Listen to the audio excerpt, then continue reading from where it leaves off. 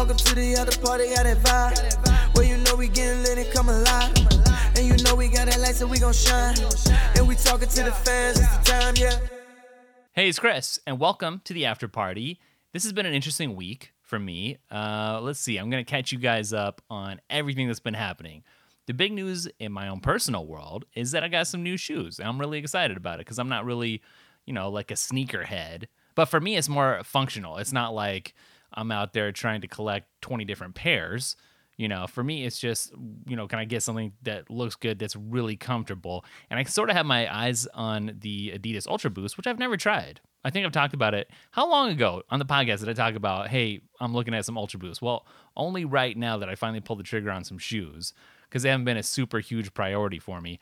And I had every intention to get some Ultra Boost, but when I went to look, and this has happened to me several times, I've gone to actually purchase some Ultra Boost, and I couldn't find a colorway that I liked. Like, I found some stuff that I liked, but it was always sold out, or they didn't have the right size, or it was coming soon. So I finally said, forget it.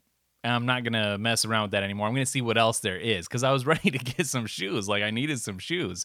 And so I was just like, well, what's like the Nike equivalent? I'm going to go check that out. And so I ended up going to Nike's site, just popping into the What's New section, and I found what was some Phantom Flyknit 2s, I think is what they're called. And they were roughly the same price. And I found some that I liked a lot. I liked enough of. And I was looking for something. See, for me, again, these are going to be like my actual shoes, not like collector edition shoes that I'm just going to stash away and look at on the shelf. So I wanted something that would like fit with a bunch of different outfits and stuff. And I could have gone with just black or something, or just white, but white gets so dirty, and black, it's just, I've had gray or black shoes, for the last several pairs. So I was looking for something a little bit more colorful, a little different. And so this is what I ended up with. It's the Nike Phantom Flyknit 2s. And I think that's what they're called. Don't remember. What's different for me is like they're laceless. And so they're really super fast and simple to actually put on. But I was kind of expecting next level comfort. They're very, very, very comfortable. I will say that. But, after reading all the Adidas Ultra Boost reviews and looking at some videos, I don't know. I don't think these, I have in the back of my head the impression these aren't quite as comfortable maybe as the Ultra Boost. I'm not sure though, but I think it's probably very close. They're probably in the same ballpark or arena, but I'm really liking these things. So if you're not watching and you're just listening, let me get these out again. They got some red is what the actual official description said. They've got some gray, it's not black, it's gray, some blue and some white. And so I could wear a red YouTube shirt or a black shirt or a blue shirt or a white shirt, and it's going to match and go with any or all of those. And so pretty excited about these just because it was about time. There's nothing like getting some new shoes. I love the smell too of the new shoes. I got these online, so obviously I didn't go into the shoe store, but I used to love going to the shoe store just for the smell. But these do have the smell, and it smells good. What else is new this week? I got the new iMac. 27-inch iMac review. Is pretty souped up. It costs north of $4,000, I think, is the review model that I got. And, I published that video yesterday, actually, I think. Worked really, really hard on it. I did a bunch of tests because the things that were new included, the webcam, the mics. Obviously has like an older design. But I put a lot of work into doing some tests to show visually the improvements. And this is the life of a YouTuber. You can put a ton of work into something and you don't know how it's going to be received or, if anyone's really going to care. And when I debuted it, it was like 9 out of 10 was its ranking out of the last 10 videos. And I was kind of depressed because, I put so much time and effort. And then I went to bed and I woke up this morning and lo and behold, it was sitting at like, I think 5. It improved to 5, I think, overnight. And so really, a video is going to pop when it gets into the top 3. Then okay, it's going to go on to get some good views, have a good life. And so 5, I don't know, it's maybe working its way up. But I'm glad that it's not 10. So I'm a little bit less depressed this morning. But that was a fun video. That was a really capable machine. People are complaining about the design, and I did my fair bit of complaining on the last podcast episode too. And even in this video, I said, we have this new, updated iMac, but it's kind of in an familiar old design, emphasis on old. And it's true. And people don't like those bezels.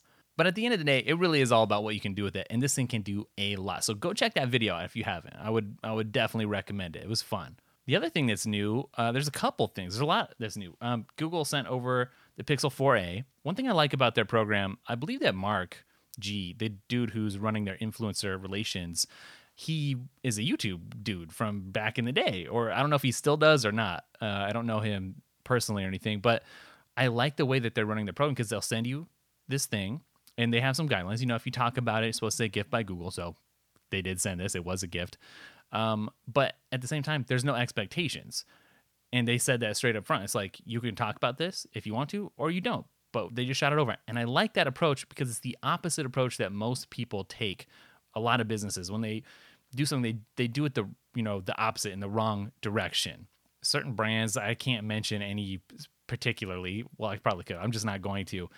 They'll just want to have you say, script every single thing that you could possibly say or do.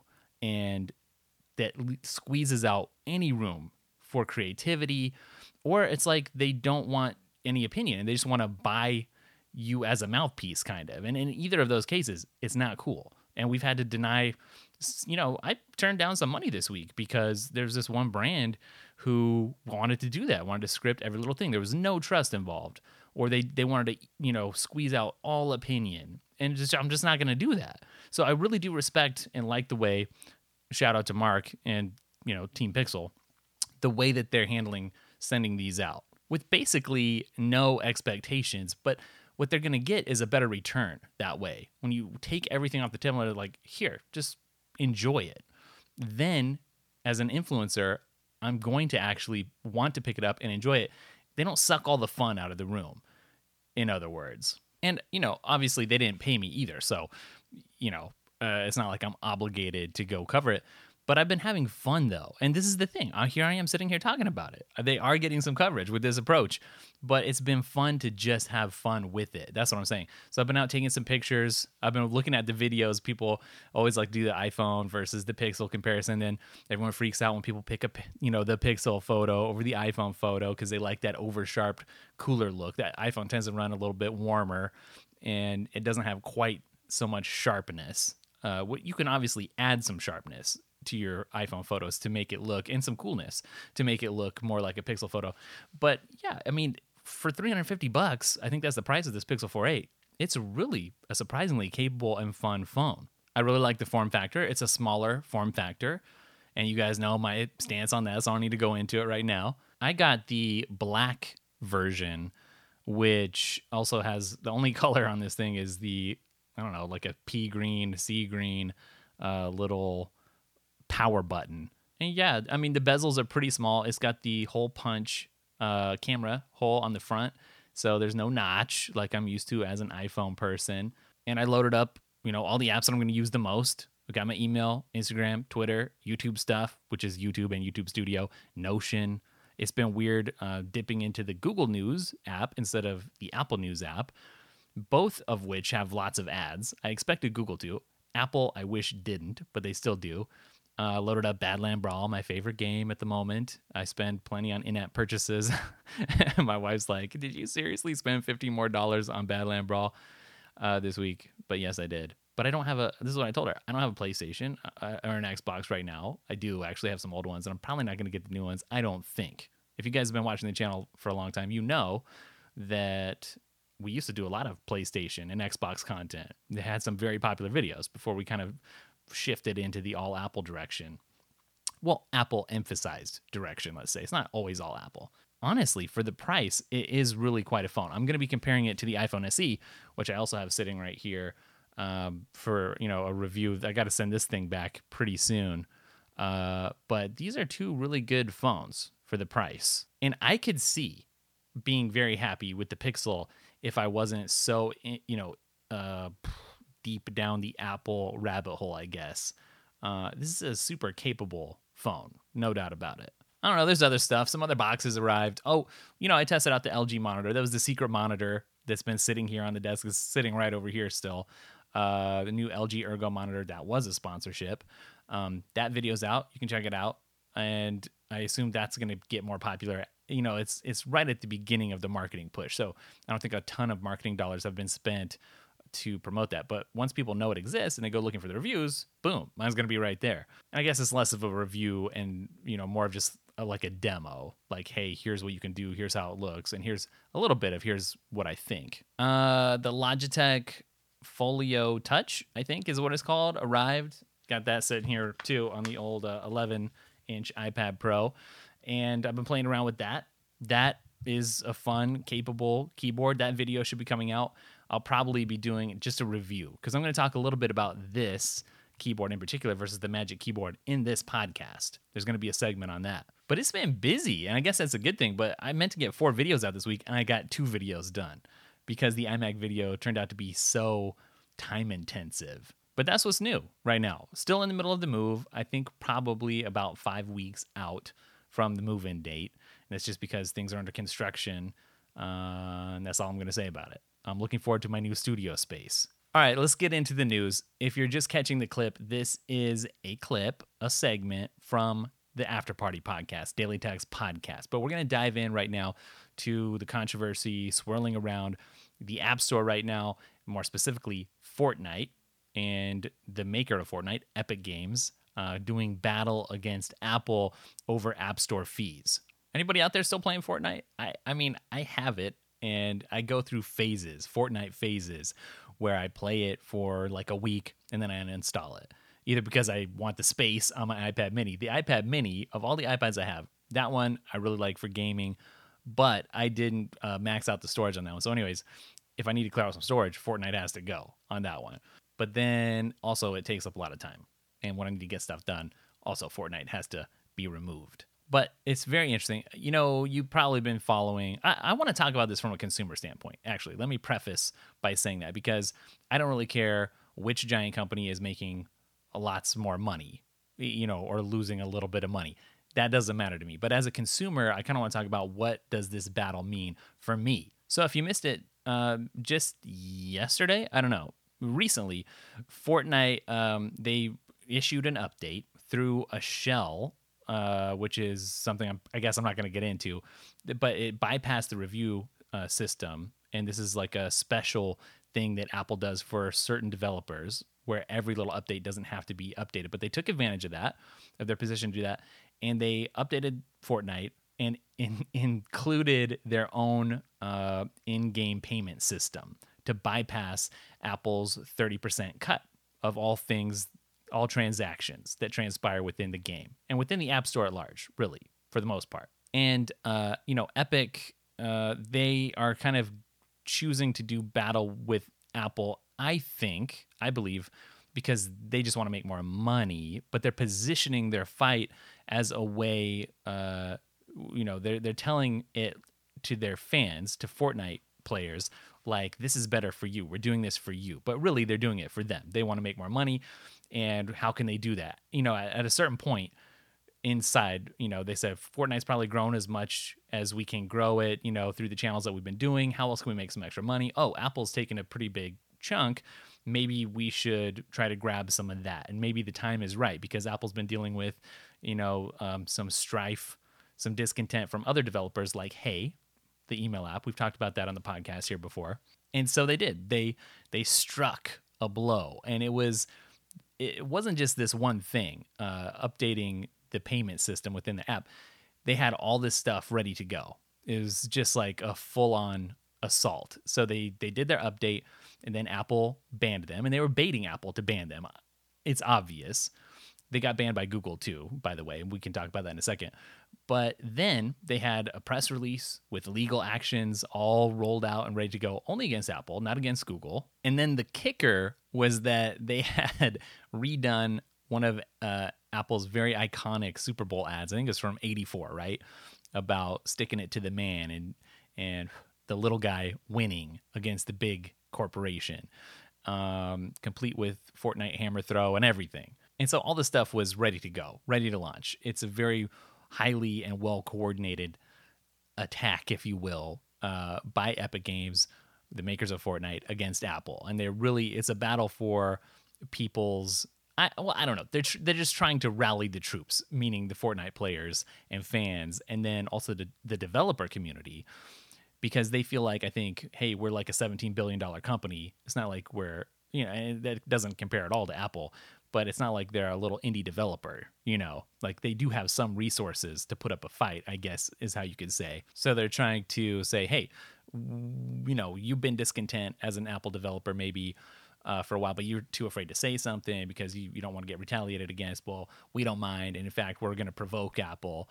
And other companies have been suing Apple over antitrust stuff. Spotify, for one, over with the EU.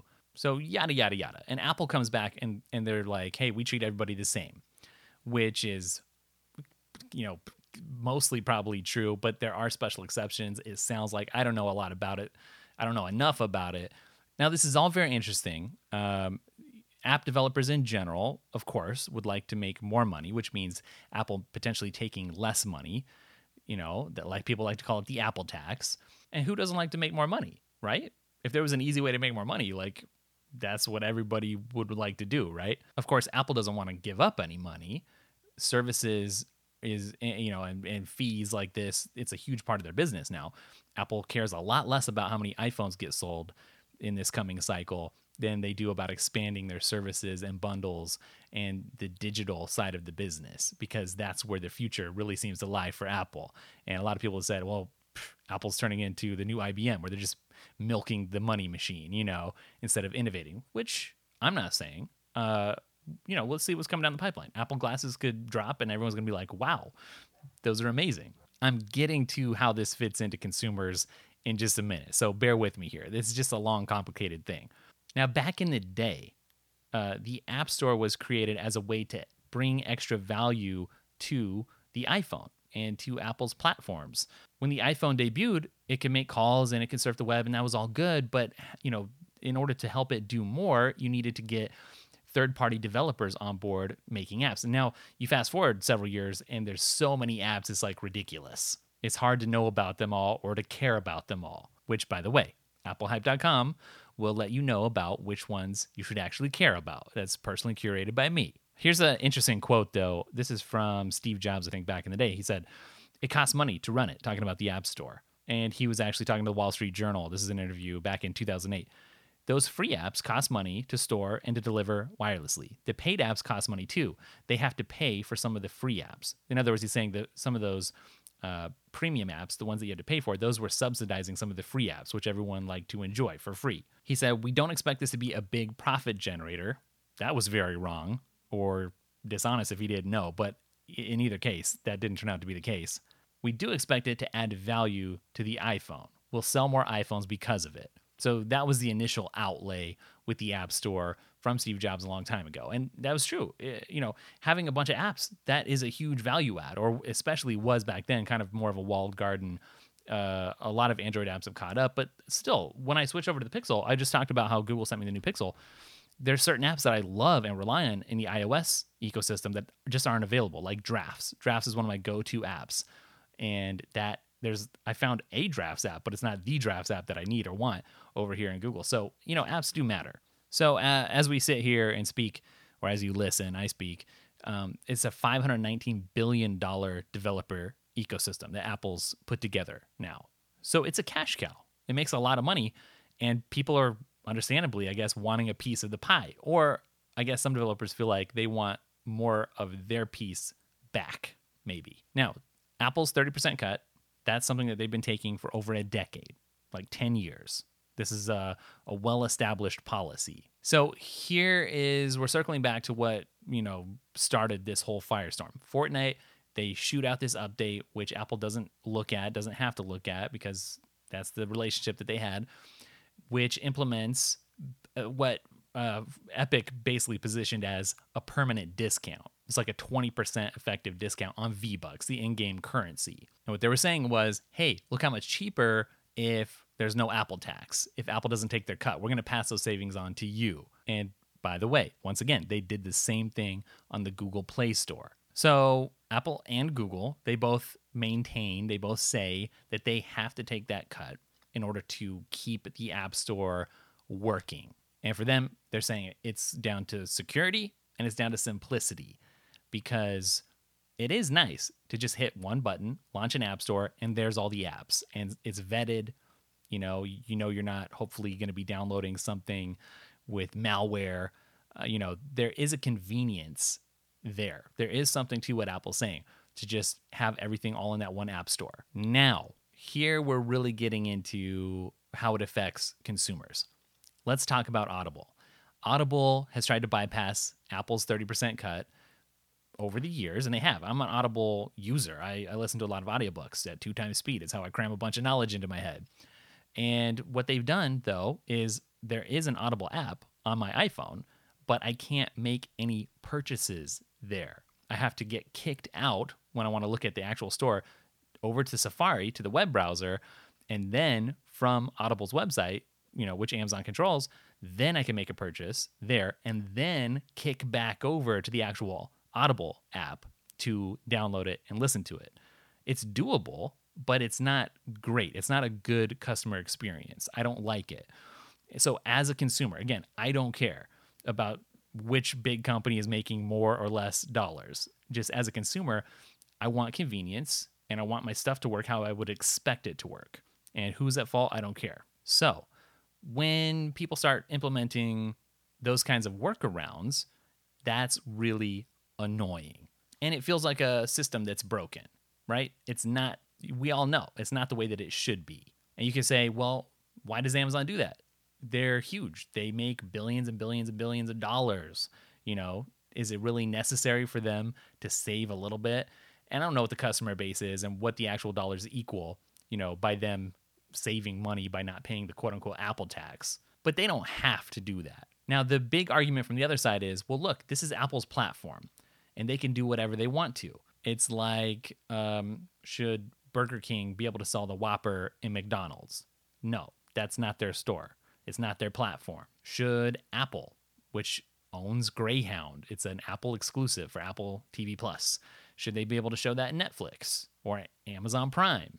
Well, those aren't their platforms. If you're the platform owner and developer and maintainer, does it make sense for you to be able to have some rules or maybe break those rules as you see fit?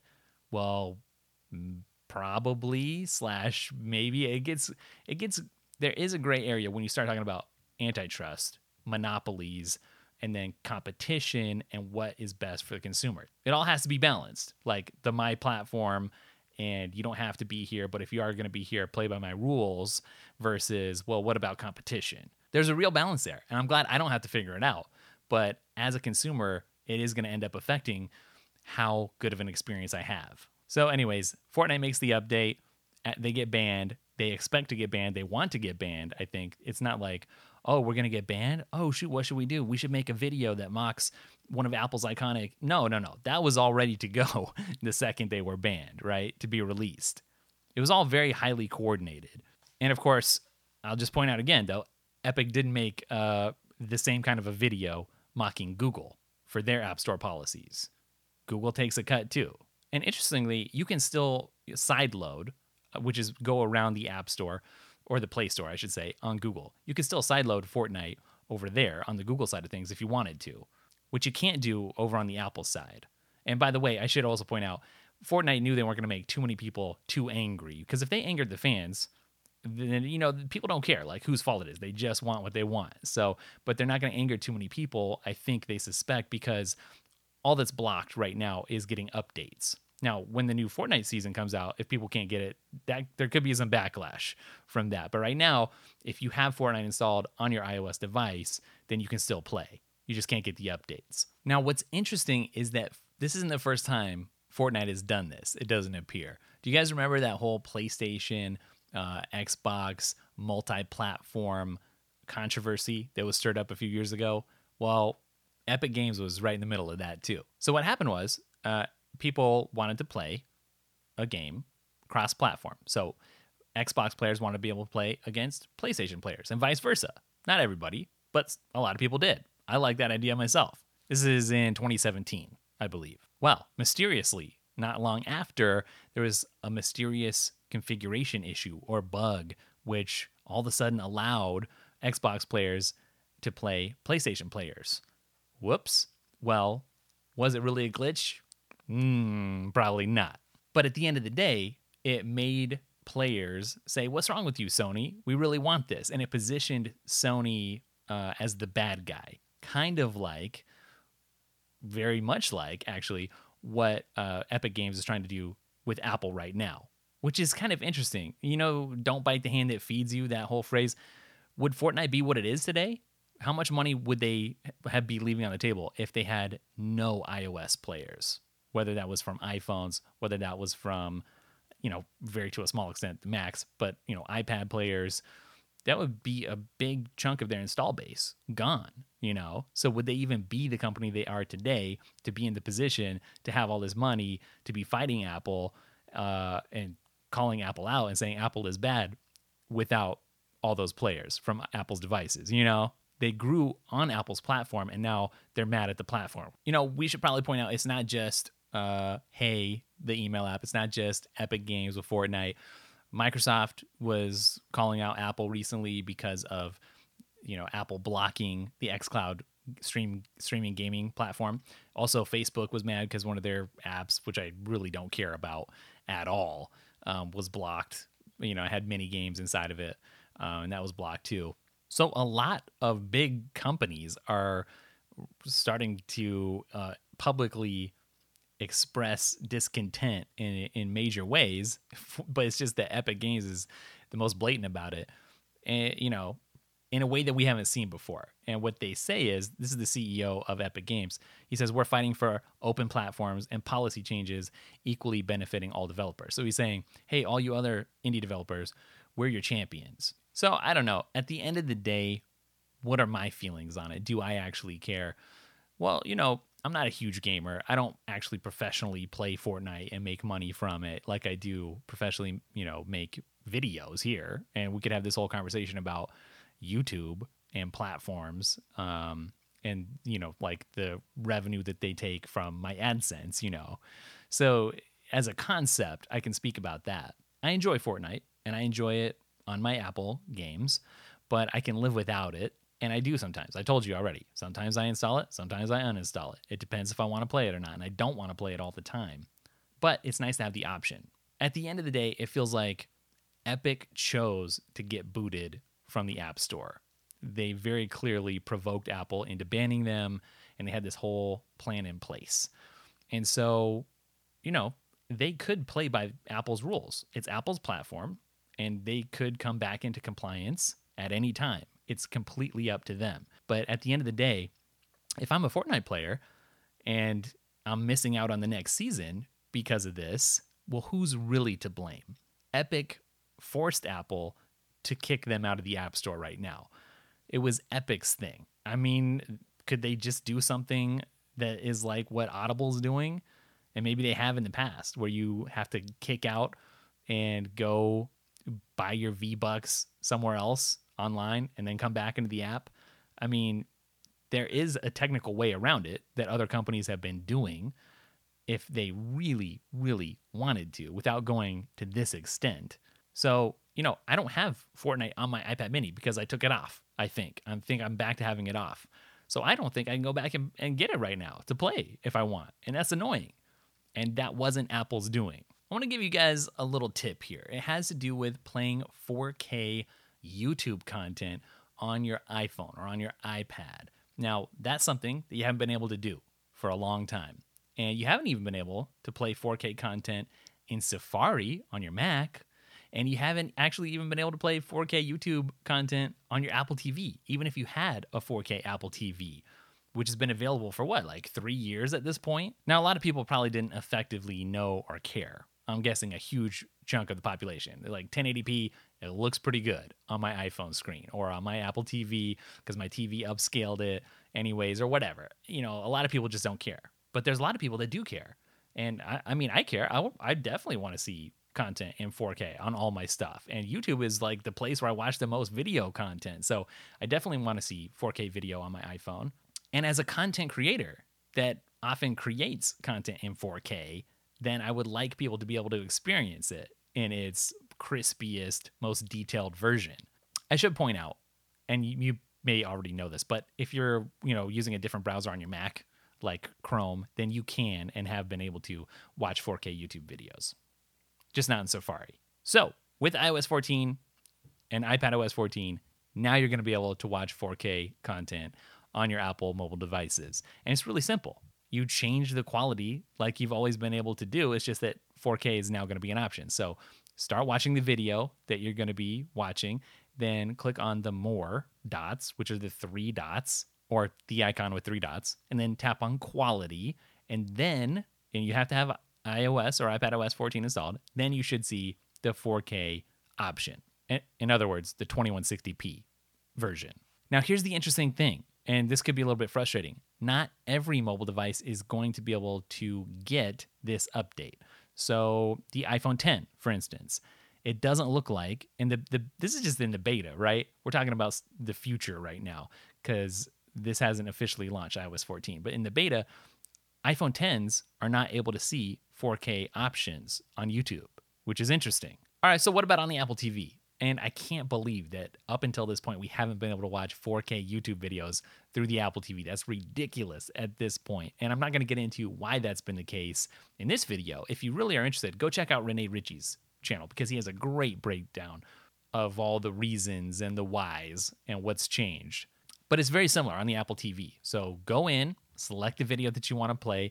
And once that video is playing, tap on the touchpad and then select that 3-dot more icon, just like on the mobile version. Then choose quality and choose 4K, 2160p, and you're good. When this all hits, tvOS 14, iPadOS, iOS 14, you're just going to be able to natively play 4K videos on all your devices. But if you want to get 4K content playing on your Apple TV ahead of time, and you have the beta installed right now, what you can do is just AirPlay that 4K content over to your TV. So start playing your video, go to AirPlay, tap on AirPlay devices, and connect to your TV. And alternatively, you could just do a screen mirroring, which would work as well. So there you go. There's a nice little tip for you. You can now enjoy crispy 4K content, including daily tech content. Make sure, if you're just watching the clip of this podcast, to go check out our main channel, which is youtube.com/dailytech, spelled daily TEKK, in 4K. You're welcome. All right, let's talk about keyboards. For the iPad Pro specifically, if you know me at all and you've been following my content, you know I love the Magic Keyboard for the iPad Pro. It's my favorite iPad typing experience. It's really one of my favorite typing experiences, period. You can see some of my Mac setup videos where I'm running Sidecar on my iPad. I've got the 49-inch ultra-wide set up with my Mac, but the keyboard that I'm using is my Magic Keyboard for my iPad Pro to control my Mac OS setup via Sidecar.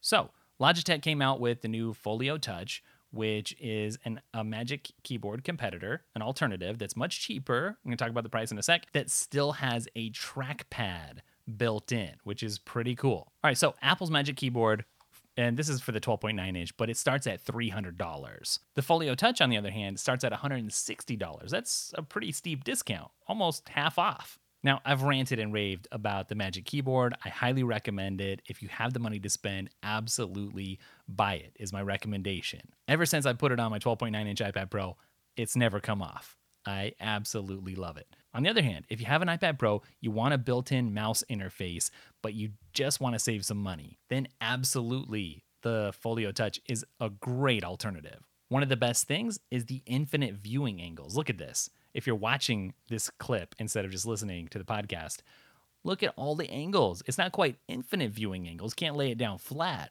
but wow, a lot of angles.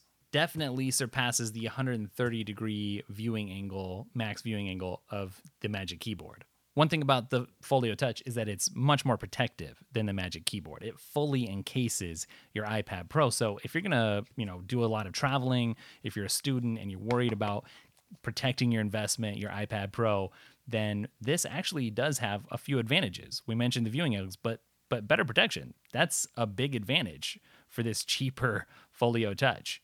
Now, the trade-off there is bulk, obviously. Now, if you're watching me right now, I'm showing you, two separate sized iPads. One is the 11-inch. That's what the Folio Touch is on. And then the Magic Keyboard here is on the 12.9-inch. But still, you can get a feel like either of them aren't super slim. The Magic Keyboard is very, very heavy. This one is slightly less heavy, but it's not like light as a feather. Another big advantage here of the Folio Touch, though, is that you can fold the cover all the way back and actually use it in tablet mode with the Apple Pencil, which is something that you can't do with the Magic Keyboard. And that's basically my one biggest gripe with the Magic Keyboard, is that I can't just flip it around, fold it flat, and start drawing or writing on the Magic Keyboard.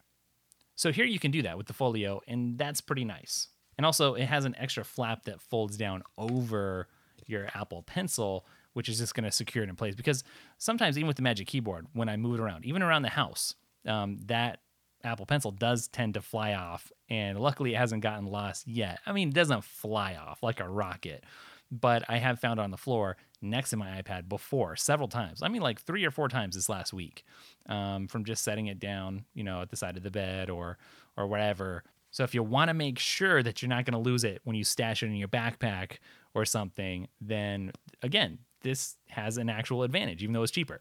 Of course, with the Magic Keyboard, you get a really sturdy hinge. Solid. Absolutely rock solid. And there's no denying that this floaty design is just amazing. It really feels like a sculpture sitting on your desk. I love it. And I've said it before, when you're looking at it straight on, you don't really notice the floatiness of it. But from the side, it's just incredible. It's really a great visual upgrade to your setup. But the Folio Touch has another really big advantage, and that is this row of function keys across the top. So if you want to adjust the contrast, if you want to search, if you want to control your media and the volume, which is huge, without having to go to the control center, that's very nice and convenient. And that's definitely not something that you're going to get on the Magic Keyboard. That row of function keys is just non-existent. The Magic Keyboard has a much better trackpad because it's clickable in all areas. On the Folio Touch, you can only click on the bottom. Up in the top, that's not actually clickable, which is really annoying unless you go into the settings and turn on tap to click, which means that you'll just be able to tap anywhere on the entire surface of that trackpad and it will actually work. So that is a workaround. It does fix it. But if you want the physical click, when you actually press into the trackpad area, then you definitely want to go with the Magic Keyboard. And I got to say, it's a satisfying click. Let me see if I can get up to the mic for you. Yeah, it sounds good. It's fun to click. And I actually turn on tap to click anyways. I've got that enabled on my MacBook Pro. I've got it enabled on the iPad Pro with the Magic Keyboard.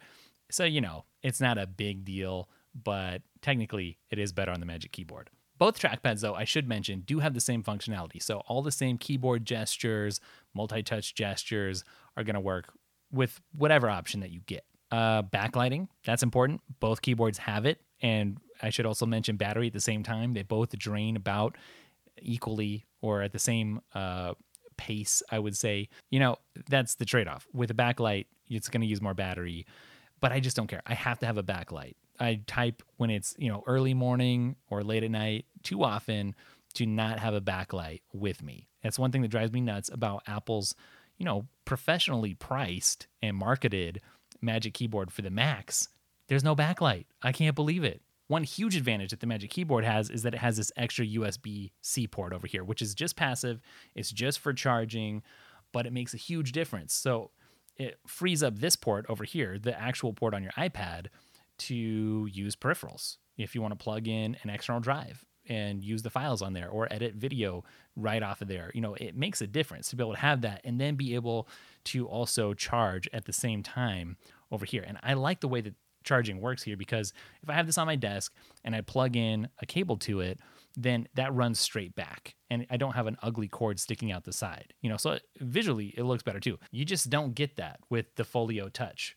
You have one port, it's the USB-C port on your iPad, and that's just all that's available. So you can use a hub or something, but it's just not the same. Now, when it comes to typing experience, I find that the actual typing experience on the Magic Keyboard is night and day different and better. You probably expected that because I just told you at the beginning of this video or this clip how much I love the typing experience. I love it. And so what I will say about the Folio Touch is that it's usable. It's a usable experience. It's nice. If you had never tried the Magic Keyboard, you might be like, yeah, this is great. This is cool. And it is. You can use it. You could type on here all day. It would be comfortable. It's just less satisfying than typing on the Magic Keyboard. So if you're really into writing and you have the budget, if you're like an author or something or a blogger it may be worth upgrading for. If you're a student or something and you're on a budget, don't worry about it. Like, you'll enjoy the keyboard here just fine, and it'll be very usable and functional. But where these are very similar in some instances, and where the Folio Touch actually comes out ahead in some instances, the typing experience is not on the same level as the Magic Keyboard. Not even close. Like, I saw one review that was like, oh, it's just barely better on the Magic Keyboard. Don't listen to those kind of people. It's so much better, the typing experience on the Magic Keyboard. What is one other downside of the Folio Touch? Well, it's that it's only available for the 11-inch. I don't know why they did that. I don't know if a version for the 12.9-inch iPad Pro is coming in the future. No idea.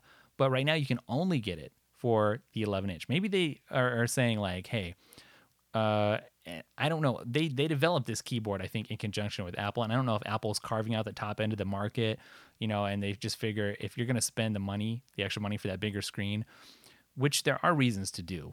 I could get into a whole different video there, but I'll veer off topic. Then maybe those kind of people are just going to spend the $300 for the nicest keyboard experience there is anyways. I don't know. And if you're trying to save some money, if you're a student or something, then this will be good enough. I have no idea. But you can't get the Folio Touch for the 12.9-inch. So there you have it. Which one should you buy? It doesn't really matter. It just comes down to price. If you want to save some money, you will be very happy with the Folio Touch, and you'll actually get some perks and some benefits that you won't find with the Magic Keyboard. But for my money, I'm sticking with the Magic Keyboard because it just feels more premium. And I do a lot of typing. And I do like the trackpad better, even if you can just turn on touch to click, tap to click, whatever. All right, so that's it for this version of the podcast. Hopefully you guys enjoyed it. We did some deeper dives and kind of went deeper instead of broader for a few different topics. So hopefully you liked it. Let me know. Give me some feedback. I'm at Daily Tech, spelled Daily Tekk on Twitter. That's a great place to give me some feedback. Or you can hit the website up and fill out the online form there. But yeah. Hopefully the audio quality was good. If you want to see the clips versions and you're just listening to this in your car or something, you can do that. I'll link that up down in the description where you can hit the clips channel. Otherwise, I'll catch you guys in the next video or podcast or on social media. I'm basically at Daily Tech everywhere, but I'll catch you in the next one. Later. Welcome to the other party, out of vibe. When we getting lit and come alive. And we got a light, so we gon' shine. And we talking to the fans, it's the time, yeah. Welcome to the other party, out of vibe. When we getting lit and come alive. And we got a light, so we gon' shine. And we talking to the fans, it's the time, yeah.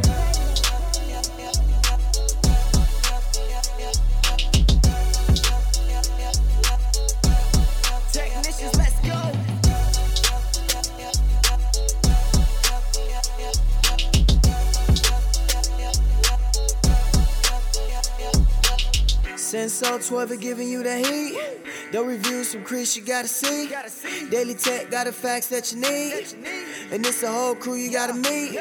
After party is the place you gotta be. And you can't really beat it cause it's free. Trying to give you unbiased critiques. Quality, you should take it from me. Cause we care about the customers. Pull up a seat, got a whole team. Giving you the best and do it by any means. Brand new Mac and know it's looking clean. It's the after party, live from the mountains. Wanna cop something, shouldn't be a doubt about it. Looking for great reviews, then you found it. Connecting with the fans, hope you get a lot out of it, yeah. Welcome to the other party, out of vibe. When we getting lit and come alive. And we got a light, so we gon' shine. And we talking to the fans, it's the time, yeah. Welcome to the other party, out of vibe. When we getting lit and come alive. And we got a light, so we gon' shine. And we talking to the fans, it's the time, yeah.